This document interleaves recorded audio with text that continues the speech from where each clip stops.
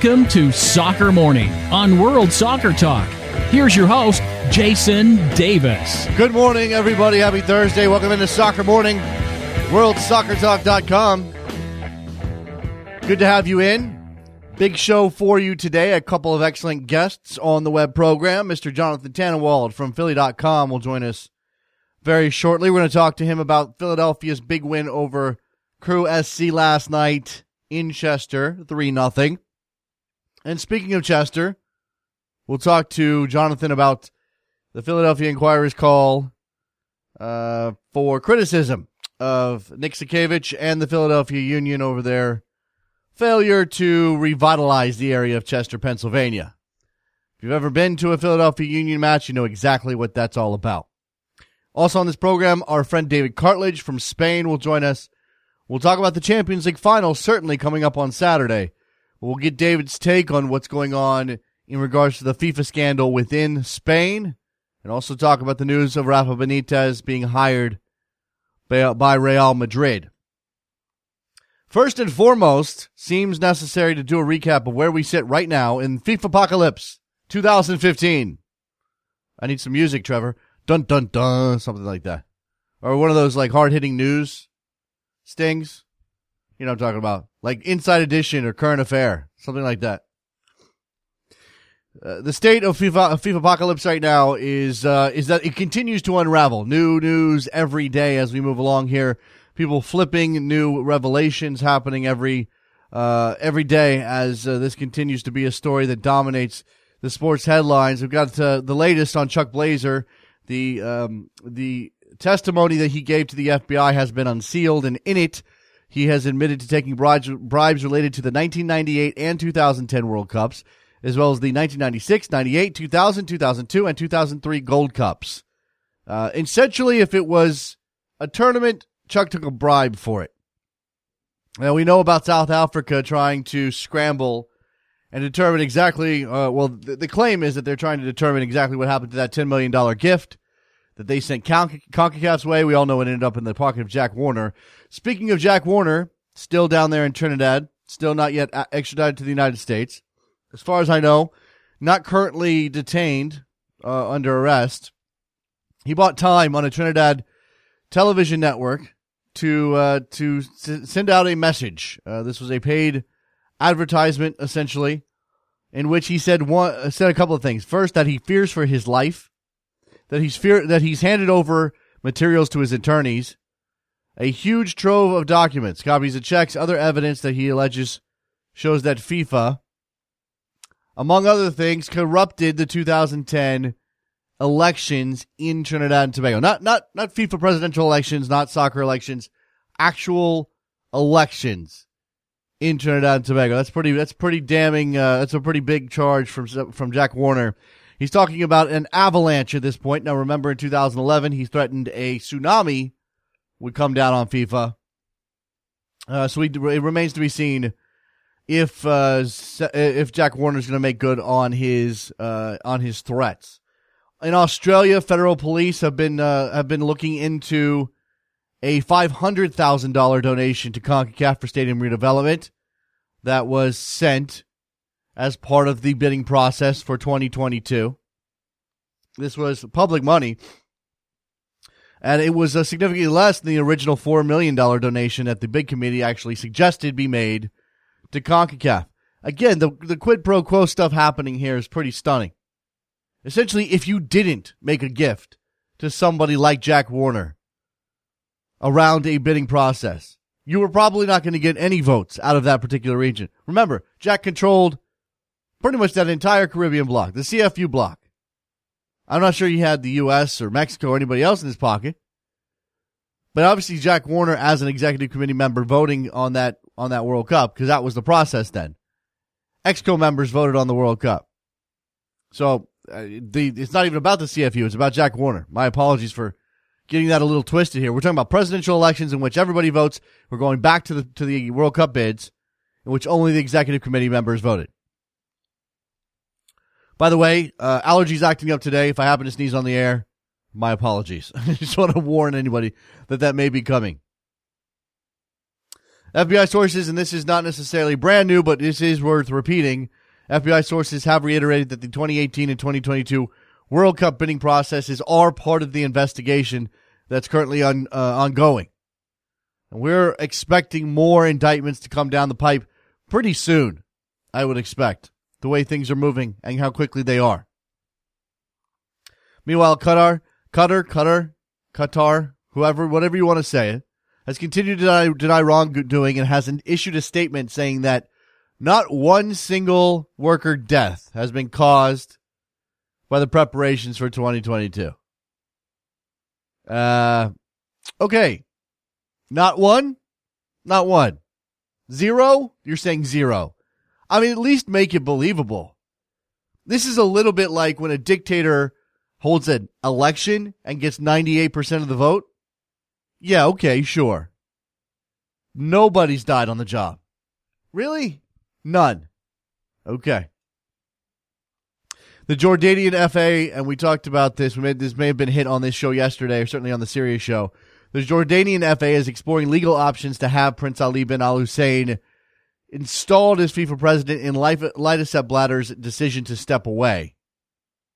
I don't think there is a FIFA statute to cover this, and I very seriously doubt that Prince Ali is going to take the job or get the job, considering the way things are happening right now. First of all, would you want that job?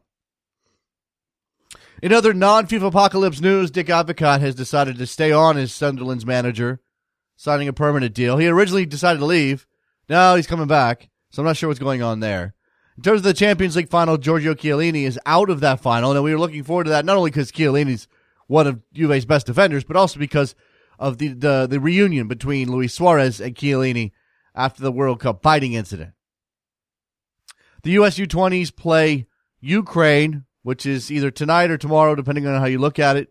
The chance to go ahead and win that. Just go ahead and win that group and lock that up and move on to they're already moving on to the knockout rounds. This would solidify the group for them. And the news from the television world is that the New Zealand-USA game, that the United States won 4-0, was that the final score? Averaged 242,000 viewers.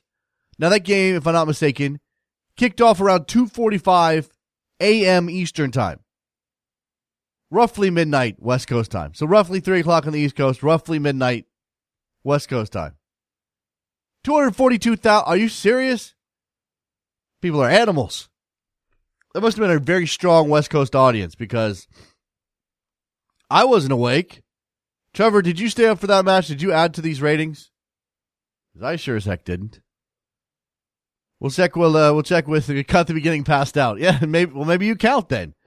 Maybe if you fell asleep during the game, you still count. We'll talk to Jonathan Tannenwald about that as well.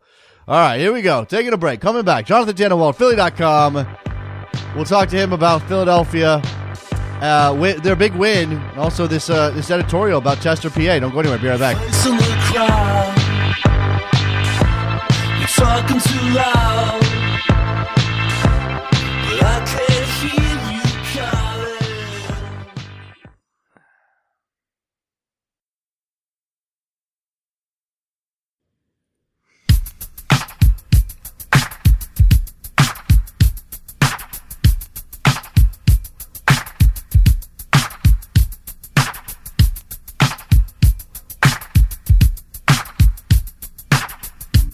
Welcome back to Soccer Morning on World Soccer Talk with Jason Davis. Here we go, back on Soccer Morning, joined now by old friend of the show, former fill-in host of Soccer Morning, as a matter of fact, Mr. Jonathan Tannenwald from Philly.com, the goalkeeper on Twitter. Hello, Jonathan. I'm in headless chicken mode. Good morning. Yeah, you were just telling me you're getting ready to take off for the Women's World Cup in a couple of days. Meanwhile, got some developments out of Philadelphia when it comes to the men's game. The Union with a big win last night over the Columbus Crew. Now, I know the Crew rested a couple of guys. Michael Parkhurst didn't play. Kai Kamara didn't play. But this is still an important win for Jim Curtin and Philadelphia. Absolutely. It's 3 wins out of 4 now. And it shows the importance of having Vincent Nogueira and Christian Maidana on the field at the same time, because it simplifies the roles for both of them. Maidana just gets to be the attacking creative guy. Nogueira is the shuttler between the lines, and Brian Carroll can sit back there and break passes up and not have to worry about doing things beyond his skill set. And look, as he will admit, as Jim Curtin will admit, Brian Carroll's getting up there. He's getting older, but he can do a job. In the last couple of games, he has definitely been doing a job. What does this say about Jim Curtin's leadership, about the state of the team? I mean, we talked a lot about how they needed reinforcements. They just weren't good enough. They're clearly not a playoff team. Now, 3 wins in 4 doesn't mean that they are a playoff team, but it's certainly a nice launching platform. I have never particularly thought that Jim Curtin per se was the problem. I think that he is hamstrung resource-wise. Obviously, everybody knows that. And I think that if you gave him, say, Vancouver's resources, he'd win. If you gave Carl Robinson or Jesse Marsh the Union's resources, they wouldn't win. I think all 3 of them are pretty darn good coaches. But if you're as hamstrung as the Union are, sometimes you can't find out. The talent that's on the field, as you mentioned, getting Maidana and Nogueira on the field together helps Curtin's team a lot in terms of roles and responsibilities. I still think they're lacking up front, and they've been reliant on Connor Casey at times. CJ Sapong gets a goal last night. Obviously, Sebastian Letou as well. They're just not consistent enough players, but if they can get on a roll, is that enough to cover the Union until they can bring in reinforcements, if there are reinforcements coming? Well, the guy who really needs to get on a roll is Fernando Aristeguieta, and he's been snake-bitten with injuries, including last night. He had to come off early. I'm very happy for CJ Sapong to have scored last night, to have his head back on straight after being away from the team because he was arrested for DUI.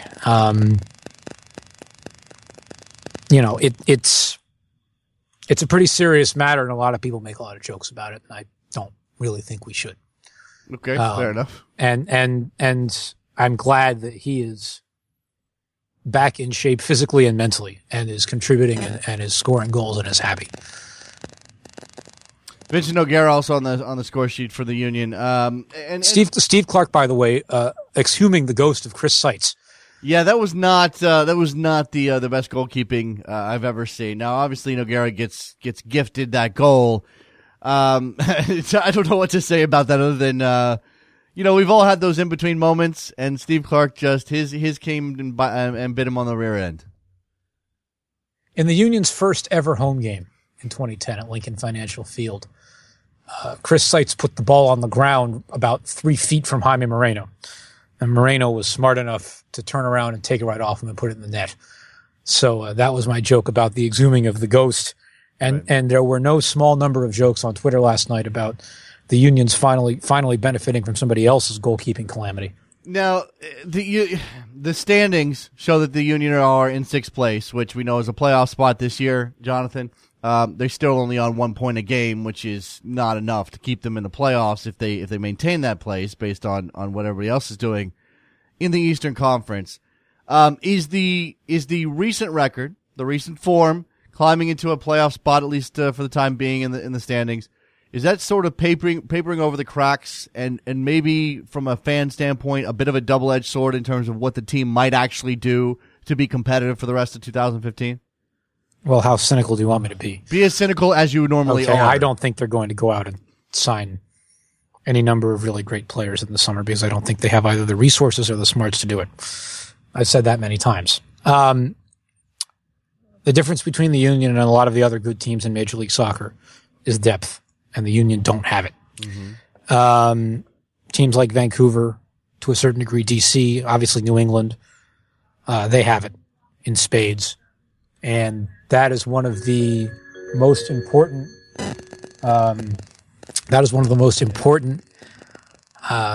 Traits to have in a team in Major League Soccer is depth, and it is one of the things that carries you through a season and through the playoffs. The depth is going to be an issue for the Union, certainly. All right, let's move on from that game last night and maybe even from the Union at this point on the field. And talk about something that you linked to this morning that I just had a chance to skim over very, very quickly before we brought you on. This is an editorial from the Inquirer, the Philadelphia Inquirer editorial board, specifically addressing the union's role in revitalizing the area of Chester, Pennsylvania, which is where PPL Park sits. Just give me an overview of what this editorial is addressing and then what's actually happened at Chester to this point. Well, there were some promises made back at the time about commercial and retail development around PPL Park that have not come to fruition. Chester's a pretty poor city. For many, many years, it didn't have its own supermarket, which is one of the biggest bellwethers of prosperity, strange as that may sound to a lot of people. Urban planners, sociologists, and stuff like that point to supermarkets all the time as an indicator of a health of the city. And Chester, for a long time, did not have one. And if you go to PPL Park now, there's an off-ramp from the Commodore Barry Bridge, and that's it. Mm-hmm. In terms of things that have been built around the stadium. And Nick Sakevich has said some pretty lofty things over the years, as is pointed out quite strongly in the Inquirer editorial. I'll read some excerpts from it. Sakevich, who told the Inquirer a few days ago, quote, "Revitalizing the city isn't what we ever promised," end quote. So here's the key graph from the Inquirer's editorial board. And before anybody asks, by the way, I'll make the same reminder that any newspaper journalist will tell you is that the Inquirer editorial board speaks for itself and not necessarily for the reporters. Right.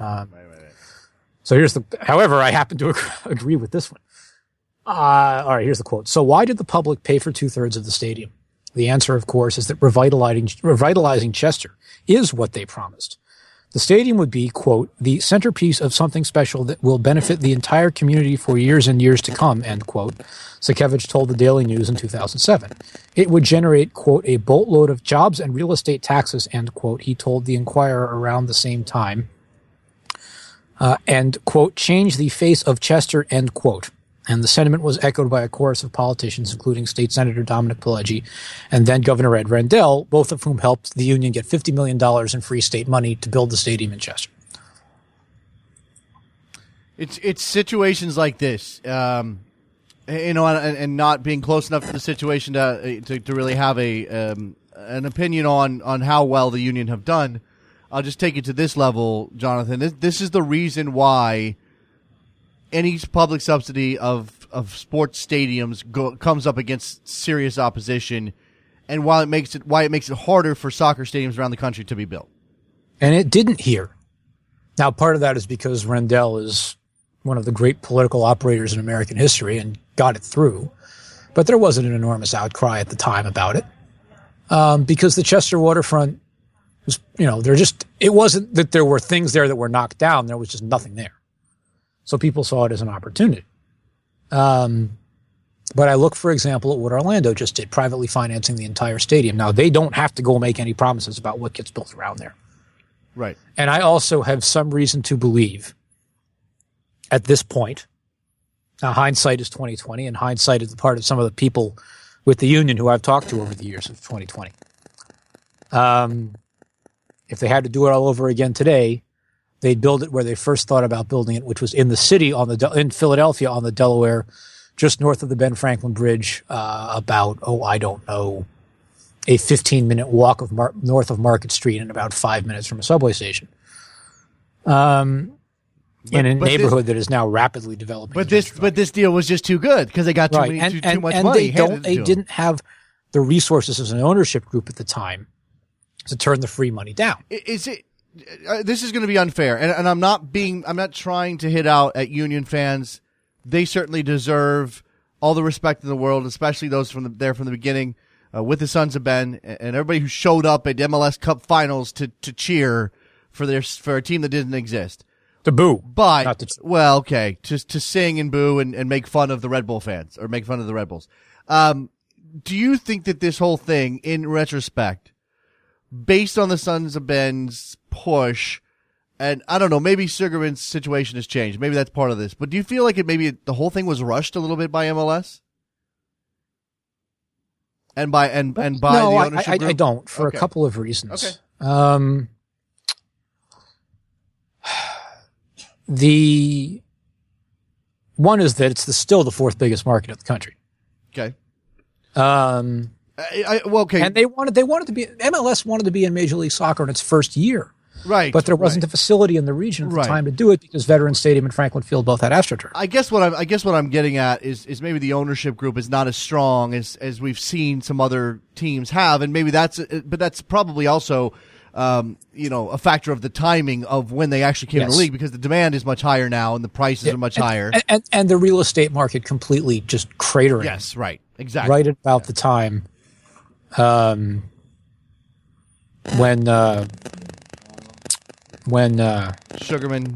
Sugarman came in. Yeah. And that's where his money was. It's just bad timing. Does that mean that they're going to be hamstrung forever, or at least until somebody steps in and says, here's $50 million for the Union, I want to turn them into a really big club? If I'm not sure that would get it done. Somebody comes along to buy the team. Yeah, that's what I'm saying. I don't know if $50 million gets it done. I'm just throwing a number out there. I think there's a number that gets it done, but I think look, you can operate and win in Major League Soccer inexpensively. Oh, sure. You need only look to DC United for. But you got to be smart, and you got to have. And they don't have the intelligence, and that, as I have said many times, as you have said many times, as everybody who has ever spoken about the Philadelphia Union has said many times, including most notably Kevin Brown, when he was on your show recently, that all lands at the feet of one man. Yeah. And if it was a simple matter of firing him, perhaps they would. But because he's a part owner, they have to buy him out, and you have to put enough money on the table for him to be willing to take it. And we know that, this is his raison d'etre to run soccer clubs. Whether he's good at it or not, it's kind of beyond the point. Right now, he's entrenched, Jonathan. He's a guy whose career is built on being part of Major League Soccer, so I can't imagine it would be easy. Even if you'd have to give him well more than what his share is worth in order to get him out. Right. Yeah. And that's not easy. And certainly not something that Jay Sugarman probably wants to stomach right now. And so again, I'm sort of getting us to the point that until the ownership changes, the Philadelphia Union are hamstrung because there's the guy at the top doesn't have the organizational intelligence to build a winner. He never has. I think that's right. Okay. I don't want to throw a blanket over the entire thing forever. And Union fans should absolutely hope and dream and go out every weekend and support their team. And 3-4 right now is a good sign that there's something there. But well, it's the fans have made their voice heard in a way that I honestly wasn't even sure they ever would. And when they brought that coffin out and it said Nick Sakiewicz, serial franchise killer, that hit the team real hard. Mm-hmm. And beyond that, all people can do is either keep protesting or ultimately not show up. Right. And let me come back to what originally got us into this discussion. It was the revitalization of Chester, Pennsylvania. By the way, my grandfather happens to have been from Chester, Pennsylvania, so I at least have some connection to that area. And I would like to see it, quote unquote, revitalized. I certainly would like the people of Chester, whose government decided to be party to this building of a stadium in their backyard, handing out public subsidies hand over fist. I would like for them to be rewarded for that, beyond getting to run a parking lot on game day. You know what I'm saying? Yes. So and so I guess what we have to wonder then is whether or not the union have any real pressure on them to do what the editorial board is saying they should do. And if Sakiewicz is backing down from comments he made 8 years ago, then we shouldn't expect anything.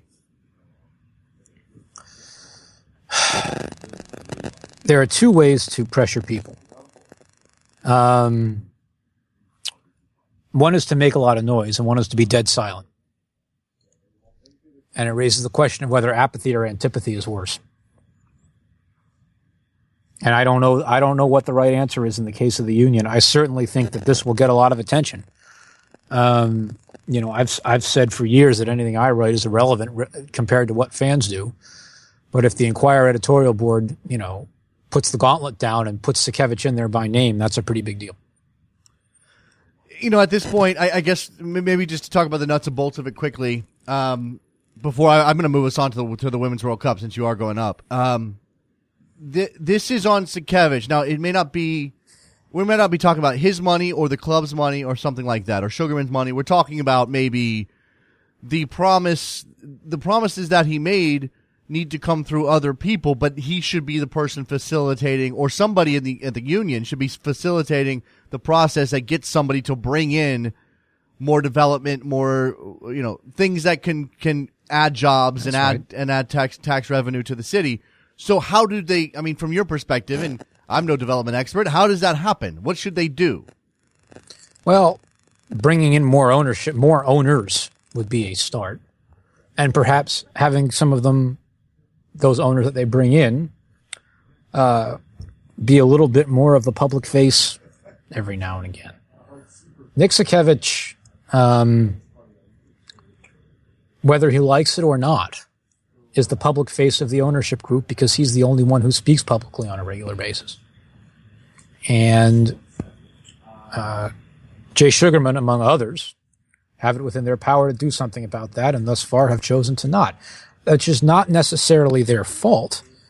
I think overall that Sugarman is a pretty sharp guy who knows what he's doing and knows what he doesn't know, which is very important when you're an owner of a sports team. Mm-hmm. But he's delegating to the wrong guy. And certainly for something like this, if you're going to get criticized over promises regarding commercial development that you didn't make, you need to speak up. And if the person who has done most of the speaking over the years isn't properly equipped to do it, then somebody else here needs to. Let me ask you one more thing about the team operation rather than necessarily the developmental issues in Chester. And I guess all of it reflects back, because of the way MLS operates, all of it reflects back on MLS. Certainly both because they granted the franchise to Philadelphia and also because of the single entity structure. So, we talk about Sugarman and Sakevich as if they're this wholly separate entity within the MLS conglomerate, but that's not the case. They are part of a group that includes every other owner MLS. They have an interest in Philadelphia. They have an interest in making that team successful, maybe not on the field necessarily, but certainly from a business perspective. And that certainly comes back to what we're talking about, whether or not revitalizing Chester benefits the union in the long run, et cetera, et cetera. All these things are connected. Any chance at all that MLS has been annoyed to see what's happening in Philadelphia, or has there been any rumblings that maybe New York is not happy with Sakevich or anybody down in Philly? Put it this way, they're aware. Look, there's a lot of people who work at MLS headquarters who have known about Sakevich for a long time. But there's some irony in the idea that a lot of people ask MLS headquarters to butt out of various things until they ask them to butt in. Sure. Now, look, I think that the other owners in MLS do have an interest in this because Major League Soccer needs television ratings. And there, in my opinion, is no better television market for sports on the East Coast than Philadelphia. And all you New Yorkers can say whatever you want, but Philadelphia delivers both overall numbers and enormous local shares, much in the way that Chicago and Boston do. Yeah. When their teams are worthy of being paid attention to, and there's a difference between worthy of being paid attention to and winning. Sure. I get the Nielsen overnights every morning in my inbox, and every night they're almost always the Phillies game, even though they stink. It's a very provincial sports town in the way that Chicago and Boston is, in a way that New York can be about the Yankees, but maybe not beyond that.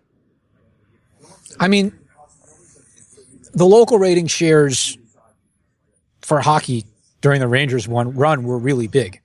I would say probably the Yankees, the Knicks, and the Giants are on a levels by themselves, and we don't even know what the Knicks again, like. But you're right. Those things can be kind of hit and miss, and I'm not saying that more people aren't watching those sports in New York than in Philadelphia, just based on the populations of the two regions. But share wise, absolutely what you're talking about. And here's the Union, and any team in Philadelphia can do what the Blackhawks are doing in Chicago right now, what the Red Sox have done for Boston over the years. Maybe not to that degree, but heck, when the arena football team, the Soul, won their championship a couple of years ago, they were on the back page of the Daily News. Why? Because nobody else was winning at any time. Philadelphia can absolutely be, the linchpin of that I-95 corridor rivalry situation. I mean, they kind of get passed over now. DC United's good. The Red Bulls are good. Philadelphia not. The Revs are good. Philadelphia not so much, and they kind of get left out. They could certainly be major players in that whole situation, and as you said, that's why MLS should have some sort of interest. We'll see what's happening here. Before I have to let you go, a couple of minutes on the Women's World Cup, Jonathan, getting ready to kick that off. It's been completely overshadowed by FIFA Apocalypse, and I was called out on my Sirius XM show, I think either yesterday or the day before, for not talking about the Women's World Cup enough. Is there a sense that you get as you get ready to cover the tournament that not enough attention is going that way because of what's happening in Zurich and with the FBI? Certainly. But on the merits, I mean, it's a big deal, and everybody knows it's a big deal. And I think a lot of people are saddened that the Women's World Cup has been knocked down a little bit, but at the same time, nobody's going to disagree with it, Yeah. Because it's the right thing that we all need to be discussing and raising awareness and making it clear that over here in America, we do actually know what we're talking about, and we know why we're talking about it. But I think that if at this point, everything has been unsealed, it looks like that is going to be unsealed. The only thing left, it appears, that hasn't been unsealed yet is Jose Huilla's guilty plea, and the judge in New York said no because the government made a convincing argument for keeping it under seal, which leads me to believe they've got something more coming.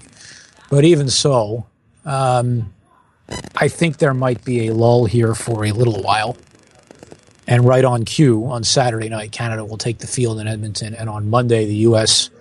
in Winnipeg. And I think that next Friday, when the U.S. plays Sweden in the crucial group stage game, it'll be broadcast on Fox over the air. Both the NBA and NHL finals are off that night. Okay. I think you're going to be looking at a monster audience. Yeah, well, that's going to get me the question here about the TV ratings. What represents? I mean, I've had some questions about Fox's treatment of the tournament or how well they'll do. Whether or not they care, they certainly do, but how well they'll do is they dip their toes into big tournament waters. But what represents success for them when it comes to the ratings? I'm not asking for a number, but certainly there's got to be some sense that they are making a dent in the overall sports programming situation, not just, here's a niche thing that is going to get a 1.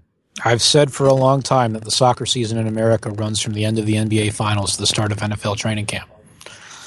And if the U.S.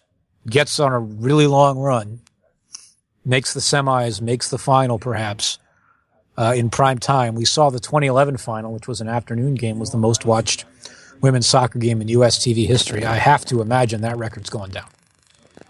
As for the teams you mentioned, as they go on a deep run, and obviously is going to bring more ratings for Fox, they'll certainly be hoping for that. They've been playing up the whole retribution, revenge angle. Against whom? I know. We've had this discussion before, Jonathan, but certainly there's something to be said for that this group has a lot of pressure.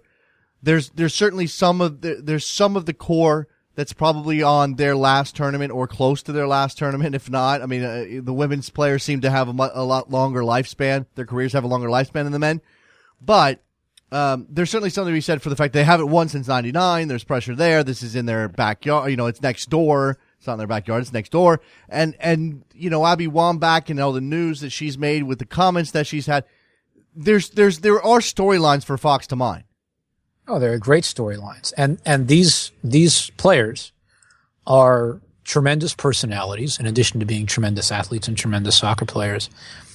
And I think they understand how to be stars and how to embrace the spotlight in a way that I think some of the other teams in the World Cup do, but not all of them. And there may well, in fact, I think there are a couple of better teams in the tournament in France and Germany But the biggest question hanging over France's head is whether they are able to handle all of this spotlight and the pressure that's going to be on them. And I think that will be to a degree to an advantage to the United States. The question is whether it'll be enough. Jonathan, as you get prepared to cover this tournament, certainly we'll check in with you when we can while you're in Canada while the tournament's going on. I've heard some anecdotal stories about the lack of promotion for this tournament. Certainly in a place like Vancouver, which is going to play a central part in crowning a champion. On Vancouver, I dispute that having been up there. Okay, but some of the other markets, I believe it, and that's Canada's own fault. Well, that's it's certainly getting promoted a lot down here. That's what I'm asking. Is there a sense that this is? I mean, who does that fall to? I mean, we're going through FIFA apocalypse right now, so I imagine that there's not a lot of money flowing from Zurich into the advertising budget of Canada 2015. But there should be. I mean, that's really where the impetus lies. It lies with FIFA, right? It lies with FIFA. It lies with the Canadian Soccer Association. It lies with Bell. It lies with some of the newspapers up there, that probably should not have been giving some of this stuff short shrift, especially when it's happening in their markets. The Inquirer is going big in on this thing. We've got pages and pages of World Cup preview coverage starting today, running through the weekend, that I've helped write and that a bunch of my colleagues have helped write. And it's not like we've got a ton of money sitting around, as I've made fairly clear over the last few weeks. But they see this as being worth their time to be at and report on. Okay. And I can't speak for the Canadian media. I can only speak for the American media. It's going to be a big deal down here. Well, I don't think it helps that the Canadian women are not really fancied as a favorite. That they're probably fifth or sixth on that list. You know what I don't think helps? There's a culture I'm going to take a shot here. Okay, take a shot as you go out. There's a culture in the Canadian soccer community that doesn't want big personality stars. And I think it's part of the reason why they can't stand Sydney Leroux. Interesting. Because if she was theirs, they'd be over the moon. Sure. But one of the reasons why they're so upset with her is not just that she turned tail, but that she's got a big persona. Interesting. Jonathan Tannenwald from Philly.com talking a myriad of topics there. Make sure you check out that Inquirer editorial board piece on or commentary on the lack of investment in Chester by the team. If you're interested in that kind of thing, if not, then make sure you check out the goalkeeper on Twitter and follow Jonathan as he gets ready to go to Canada and cover the Women's World Cup. A pleasure. My alarm clock goes off at 3:00 Saturday morning. All right. Well, then we won't be calling you tomorrow. Then we'll let you. The best thing about all of this, by the way, I've been involved with women's soccer in various ways for a long time. All of this avalanche of American media coverage across the board, the biggest compliment that I can pay to all of it and to the growth of women's soccer in this country is that it's simply being treated as soccer. Right. Doesn't matter who plays it. Right. It's good to see. Jonathan Tannenwald goes out. We're going to bring in David Cartlidge and talk Spanish football, European football, FIFA apocalypse, and more. Don't go anywhere. Soccer Morning, WorldSoccerTalk.com.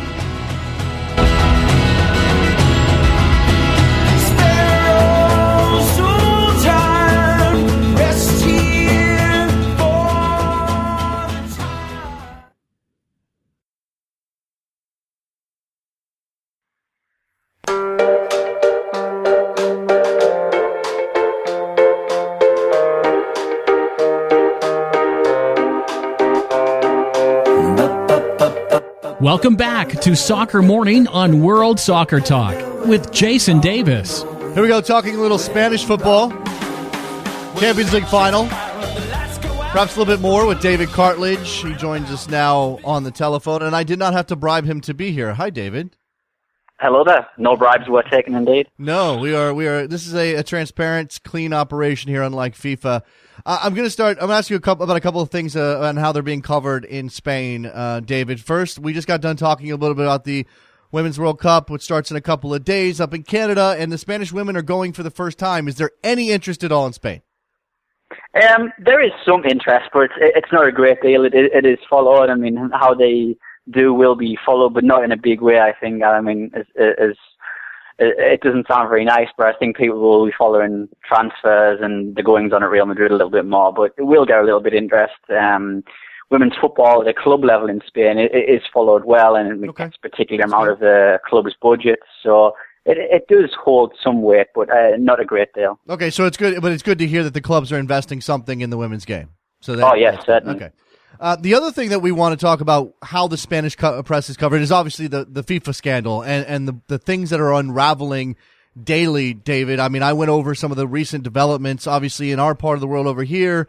Chuck Blazer is central to the case. Jack Warner is in Trinidad talking madness on television, talking about how he fears for his life and he's going to drop he's going to what is it, an avalanche on FIFA with all of his knowledge. We obviously had Sepp Blatter stepping down on Tuesday, or at least preparing to step down on Tuesday. How is this? What kind of attention is this getting in Spain? It's just a classic Spain attitude of dealing with things. Again, it's very passive. They're not really viewing it as say they may be doing so in England, and then they are in the US with their fantastic. The way the investigation has gone in America and the way it's been reported by outlets like the New York Times has been fantastic. But in Spain, oh my God, it's shameful. Really, there's no acknowledgement of what that really anything majorly has gone wrong from the press. You know, there's just a strange attitude towards it. And it's not surprising when the man who is the head of the Spanish Football Association, the RFEF president, is Ángel María Villar, who is one of Sepp Blatter's best buddies and was one of the 3 European countries to back Blatter in the recent vote. That's it's very interesting. I mean, you know, look, we know the English are in a tizzy partly because of the 2018 bidding. We know the Americans are in a tizzy, whether that's because the FBI is just doing their jobs or because they're upset about 2022. That's sort of in the eye of the beholder right now.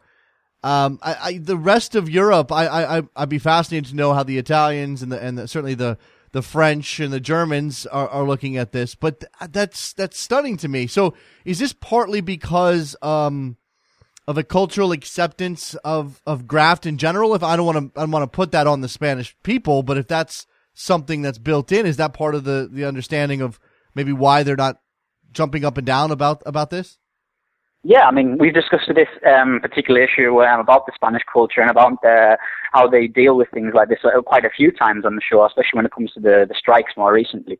And the culture is almost acceptance that these things go on. And, I mean, you've got to look, they've got a man in charge, Villar, who everybody knows what he's been doing wrong for quite a lot of years. And then there comes a bigger issue, perhaps not for this edition of the show, on doping as well. And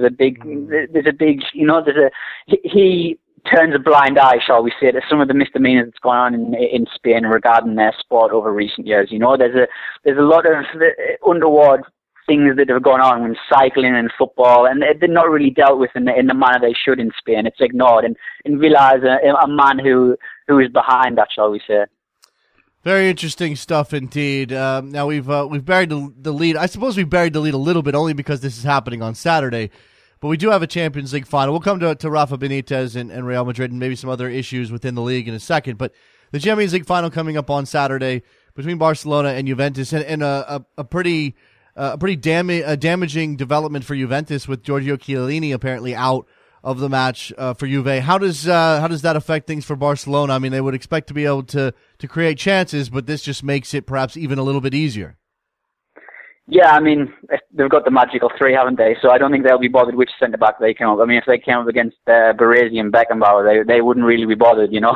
They've got that magic trio, and so they don't really mind. And I think Juventus have got you're speaking from that perspective, obviously Juventus fans and Italian football fans will know better than me, but I think Barzagli is a more than competent replacement. He has finished the season extremely strongly.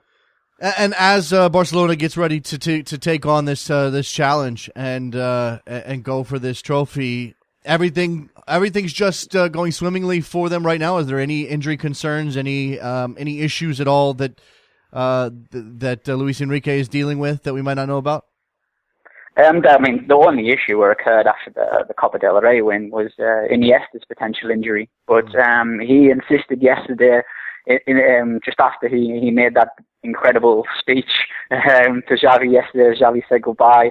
There's no way that he is not going to play a part in this final. So whether he starts or whether he comes on from the bench, but he will play a part. And that was, I mean, it's literally the headline today. Luis Enrique, that he's taken the whole squad. Everybody's going. Everybody's going to be part of the trip. Is there? Give me a sense of what the context of this win. I mean, winning the league, winning Copa del Rey. If they get the treble here, where does this team fit in the lore of Barcelona?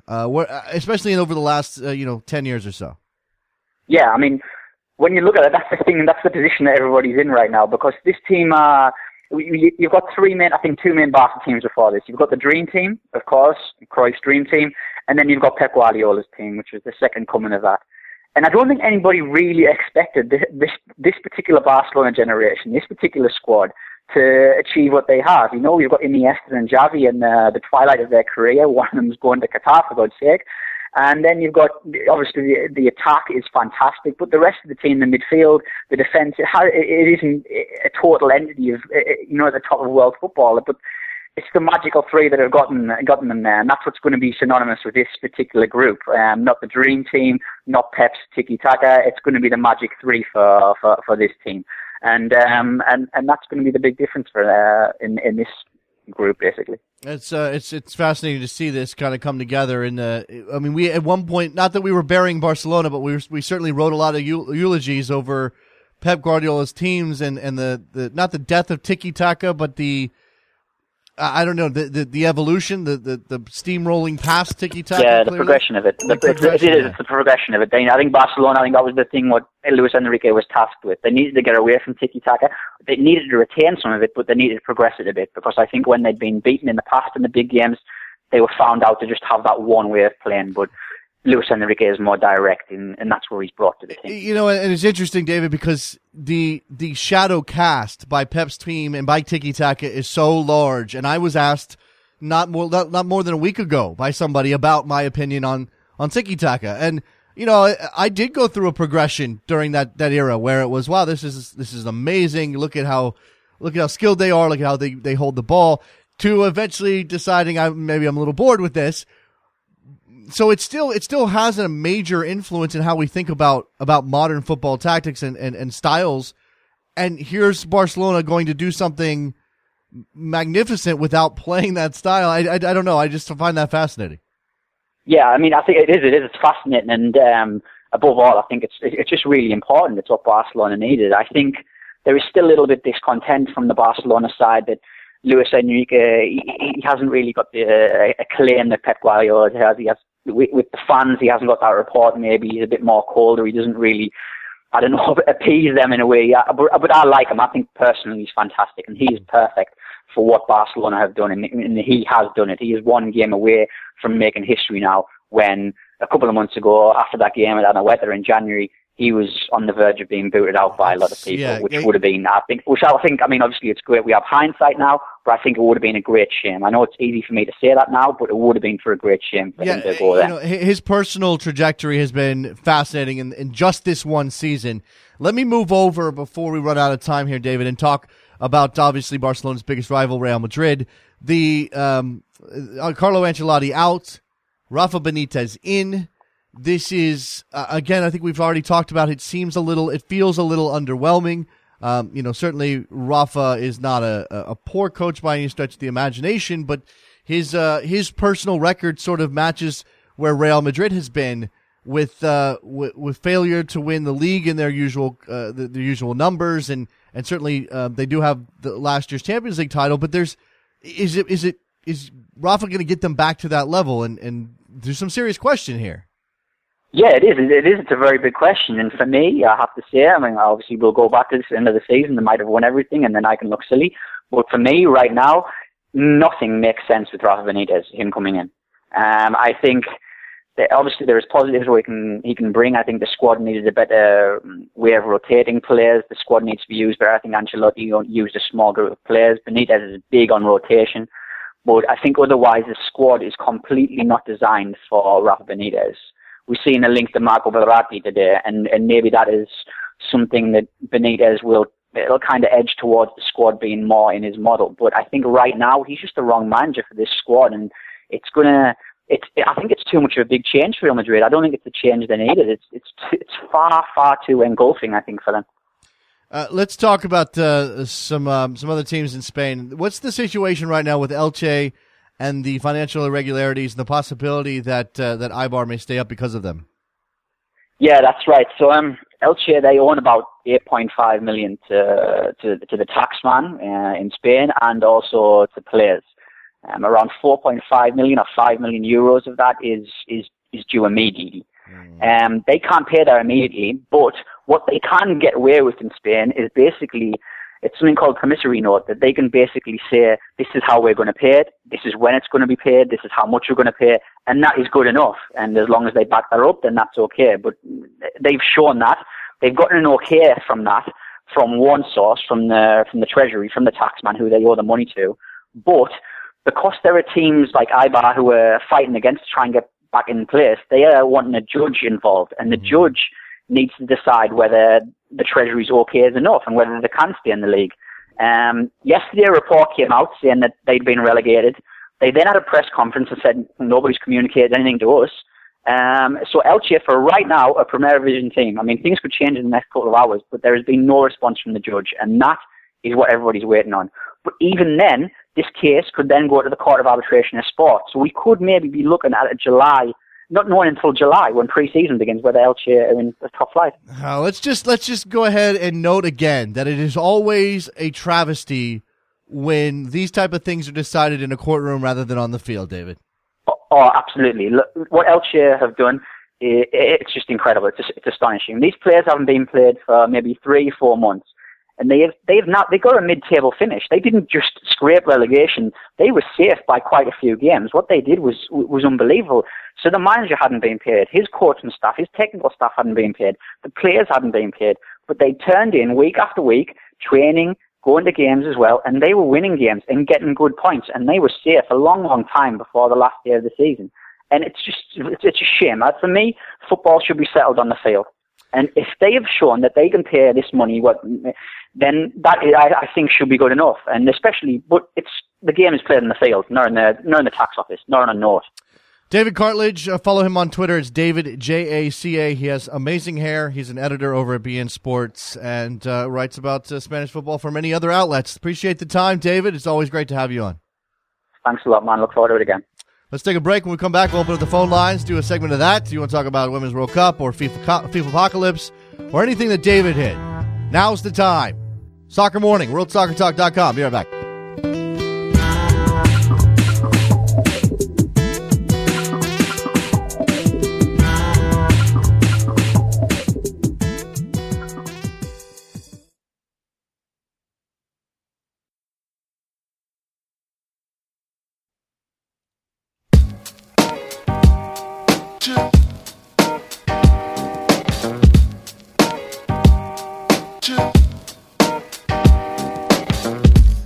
Welcome back to Soccer Morning on World Soccer Talk with Jason Davis. Here we go, back on Soccer Morning. Phone lines now open, 646-832-3909. Perhaps you have things on your mind you'd like to talk about. Perhaps you've seen the latest from Jack Warner. Perhaps you'd like to comment on Chuck Blazer saying that basically he took bribes for everything. No surprises. I mean, this, again, I have to hit, every time I'm asked by some sort of non-soccer media outlet, whether I go on a radio show and it's sports talk or I've done a couple of hits for HuffPost Live recently. Every time I'm asked, the first thing I say is, we knew it was happening. We all knew. For years, there have been whispers and rumors, and this is going on. And wait a second, how is Jack Warner? It finally took somebody saying enough is enough. And that's the FBI. Department of Justice saying that enough. Stop, guys. Stop it. And again, I think it may have been just, well, first of all, that's their job to go after crime. And I don't really buy into the whole false dichotomy of, well, they should have been going after the bankers. Yeah, they should be doing that, but that doesn't mean they can't go after FIFA and soccer officials as well. And I still rail against the notion that all of this is sour grapes. Sepp Blatter said it. Some people seem to believe it. Because the United States lost the 2022 bid, that's why the FBI went after FIFA. I don't know that they wouldn't go after FIFA if the United States had gotten that bid. I mean, the problem is you can't prove it either way. I just have trouble with this notion of we were pissed off about the World Cup bidding in 2022, so that's why the FBI went after FIFA. I don't buy that. 646-832-3909. Maybe I have too much faith in the FBI. Probably do. We live in a world where everybody's skeptical and distrustful of the government and the police and everything else. Why should I trust the FBI to do their jobs? I don't know. As we mentioned, the Women's World Cup getting ready to start. A couple of days away. United States women, not heavy favorites by any stretch of the imagination. Certainly Germany and France carry those tags as well. But a lot of pressure on the U.S. women to perform. And not many people within American soccer circles who think they can get the job done. The people who will pay most attention to this league seem to be very down on the U.S. women at the moment. Just not good enough. Can't beat France. Can't beat Germany. Going to struggle in the later rounds. Certainly they'll get through the group stage by, fairly easily, I imagine. I mean, it's a tough group by women's soccer standards, but this U.S. women's team is capable of getting out of the group.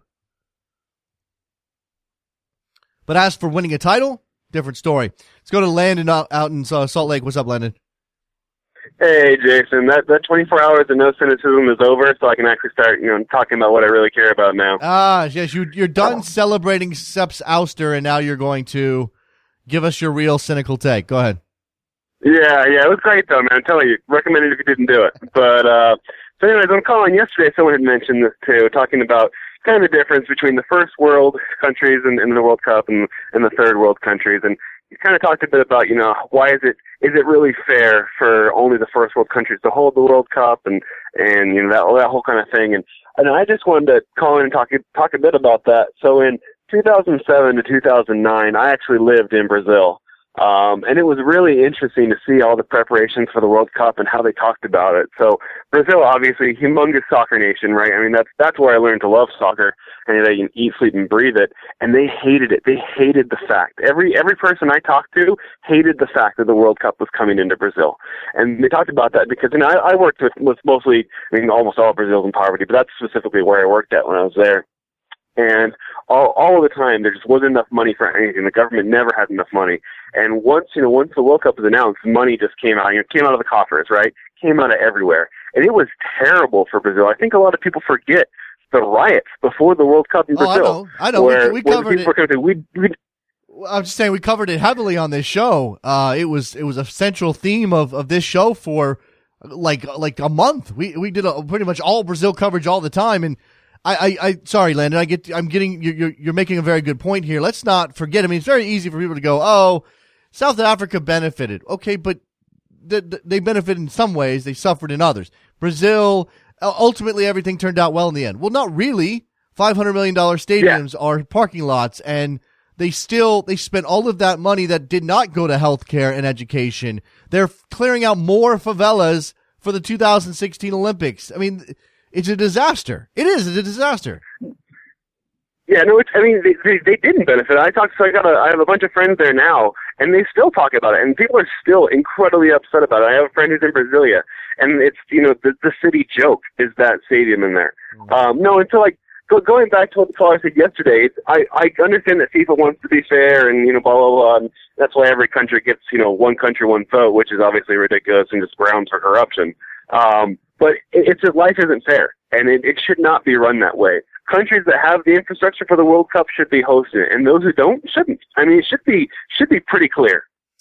Yeah, thanks for the call, Landon. I tend to agree with you. The mandate to spread the game they can be done in other ways. It doesn't have to be the World Cup that you use to spread the word of football around the world, et cetera, especially when it involves spending billions and billions of dollars on stadiums.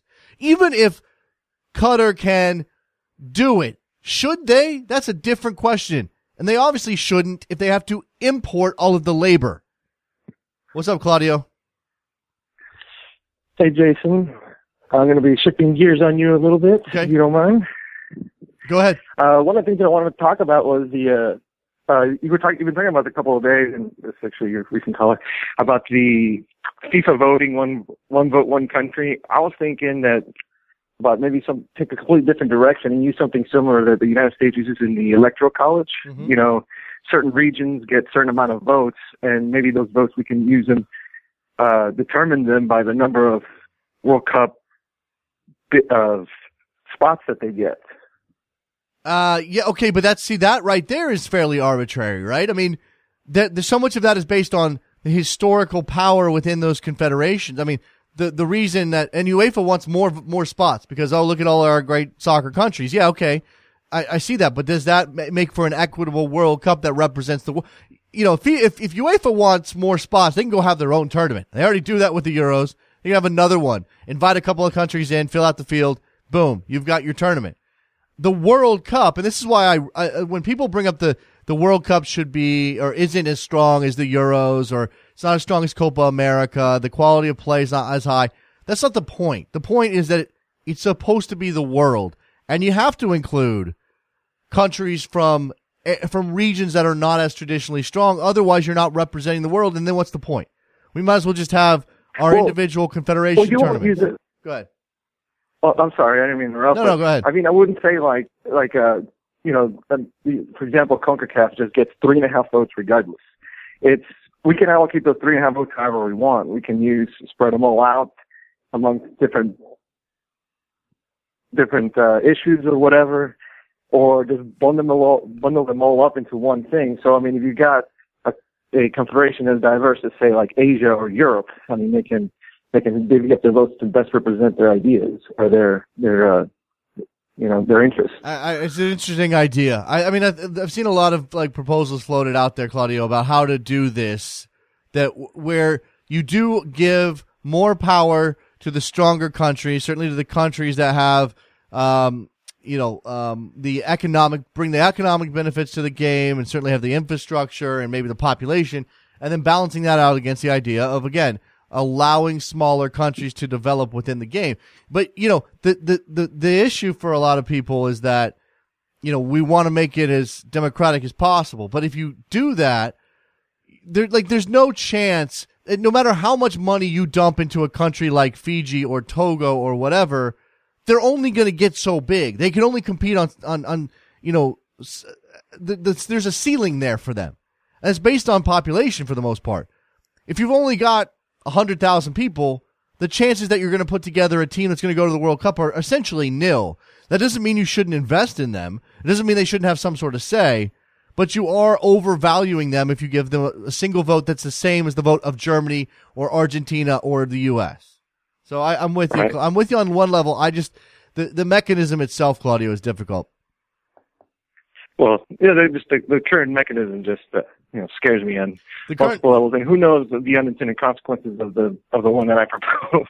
Yeah, right, exactly, and that's the thing. You don't know exactly. Appreciate the call, Claudio. You don't know exactly what impact it's going to have until you institute it.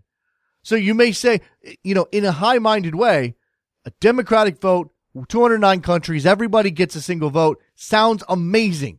But then you put it into practice, and you realize it creates a system that is just ripe for people to take money for their votes. It creates a system of graft. Robert in LA, what's up? Hey, good morning, Jason. I just wanted to continue with the FIFA scandal discussion, and it seems like every day there's like something new. So like I don't know what we're gonna find out today. But I want to talk about the Chuck Blazer and Jack Warner. Do you think and FIFA, it's like trying to, they're trying to just blame it on not FIFA itself, but on the Confederation. Like trying to pass the buck, if you know what I'm trying to say. Yeah. Do you think it has to be FIFA, okay? It just can't be the Confederations that are doing this, correct? Oh, no, well, everything's connected. I mean, the president of this confederation is a vice president of FIFA, so it's not like there's any real separation. Yes, that's what I see. It's just I just see, it was Jack Warner that said he was gonna testify, or not testify, but he said he has information against Sepp Blatter. He's been saying that for years, but yes, he's recently come out and said again that he has information about Sepp Blatter knowing about bribes and that he could take him down. Okay, all right, that's what I want to know. All right, and I'm just nervous about what's going to happen today. It just feels like as soon as your show's over, something news breaks. Oh yeah, absolutely. So that's what I wanted to say. All right, appreciate. Yeah, it's just as soon as 5 minutes. Yeah, thanks for taking my call, Jason. Thanks, Robert. Yeah, something will drop. Let's mindlessly speculate what's going to drop today as soon as the show is over. Now, and obviously you guys know, if you're not SiriusXM subscribers, I'm not going to, I'm not trying to plug that show. I'm just going to let you know. Obviously, I do that as part of my schedule. So we get done with this show and we go over there and we do that show and whatever.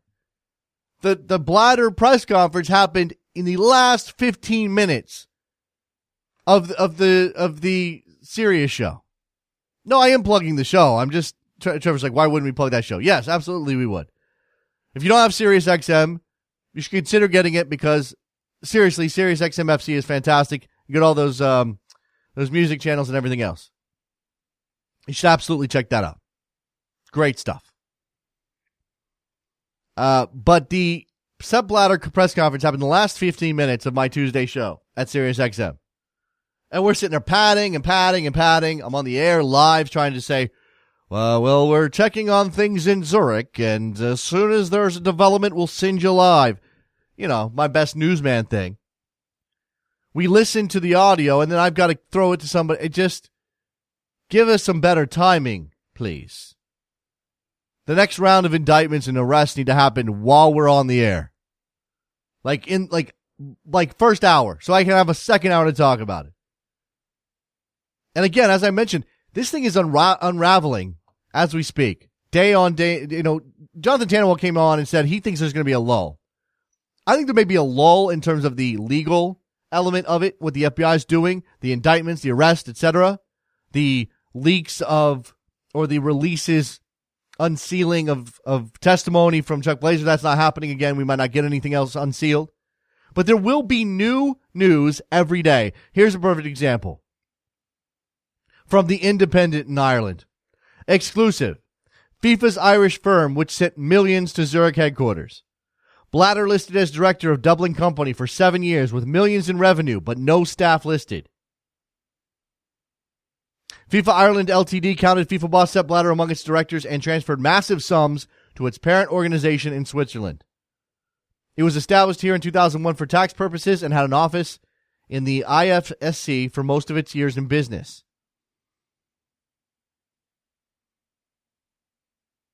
Today, the Herald can reveal the extent of FIFA's business activities in Ireland, including how it received millions in revenue from the sales of licensing rights in relation to the 2002 World Cup, transferred vast sums to FIFA in Zurich in the form of license fees, had no directly employed staff in the period covered by its accounts, asked the Football Association of Ireland officials to serve as directors. The sums of money in FIFA Ireland's Ltd's accounts were recorded in Swiss francs. So again, what does this mean exactly? I don't know yet.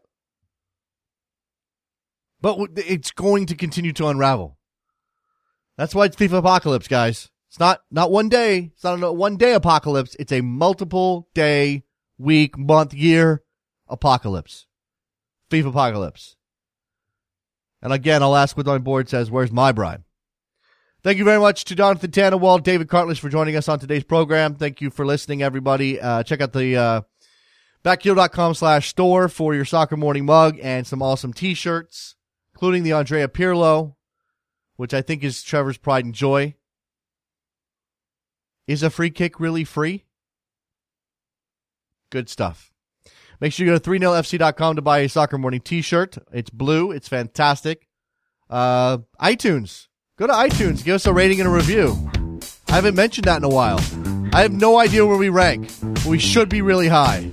Thank you, guys. Talk to you tomorrow. Friday. Bye.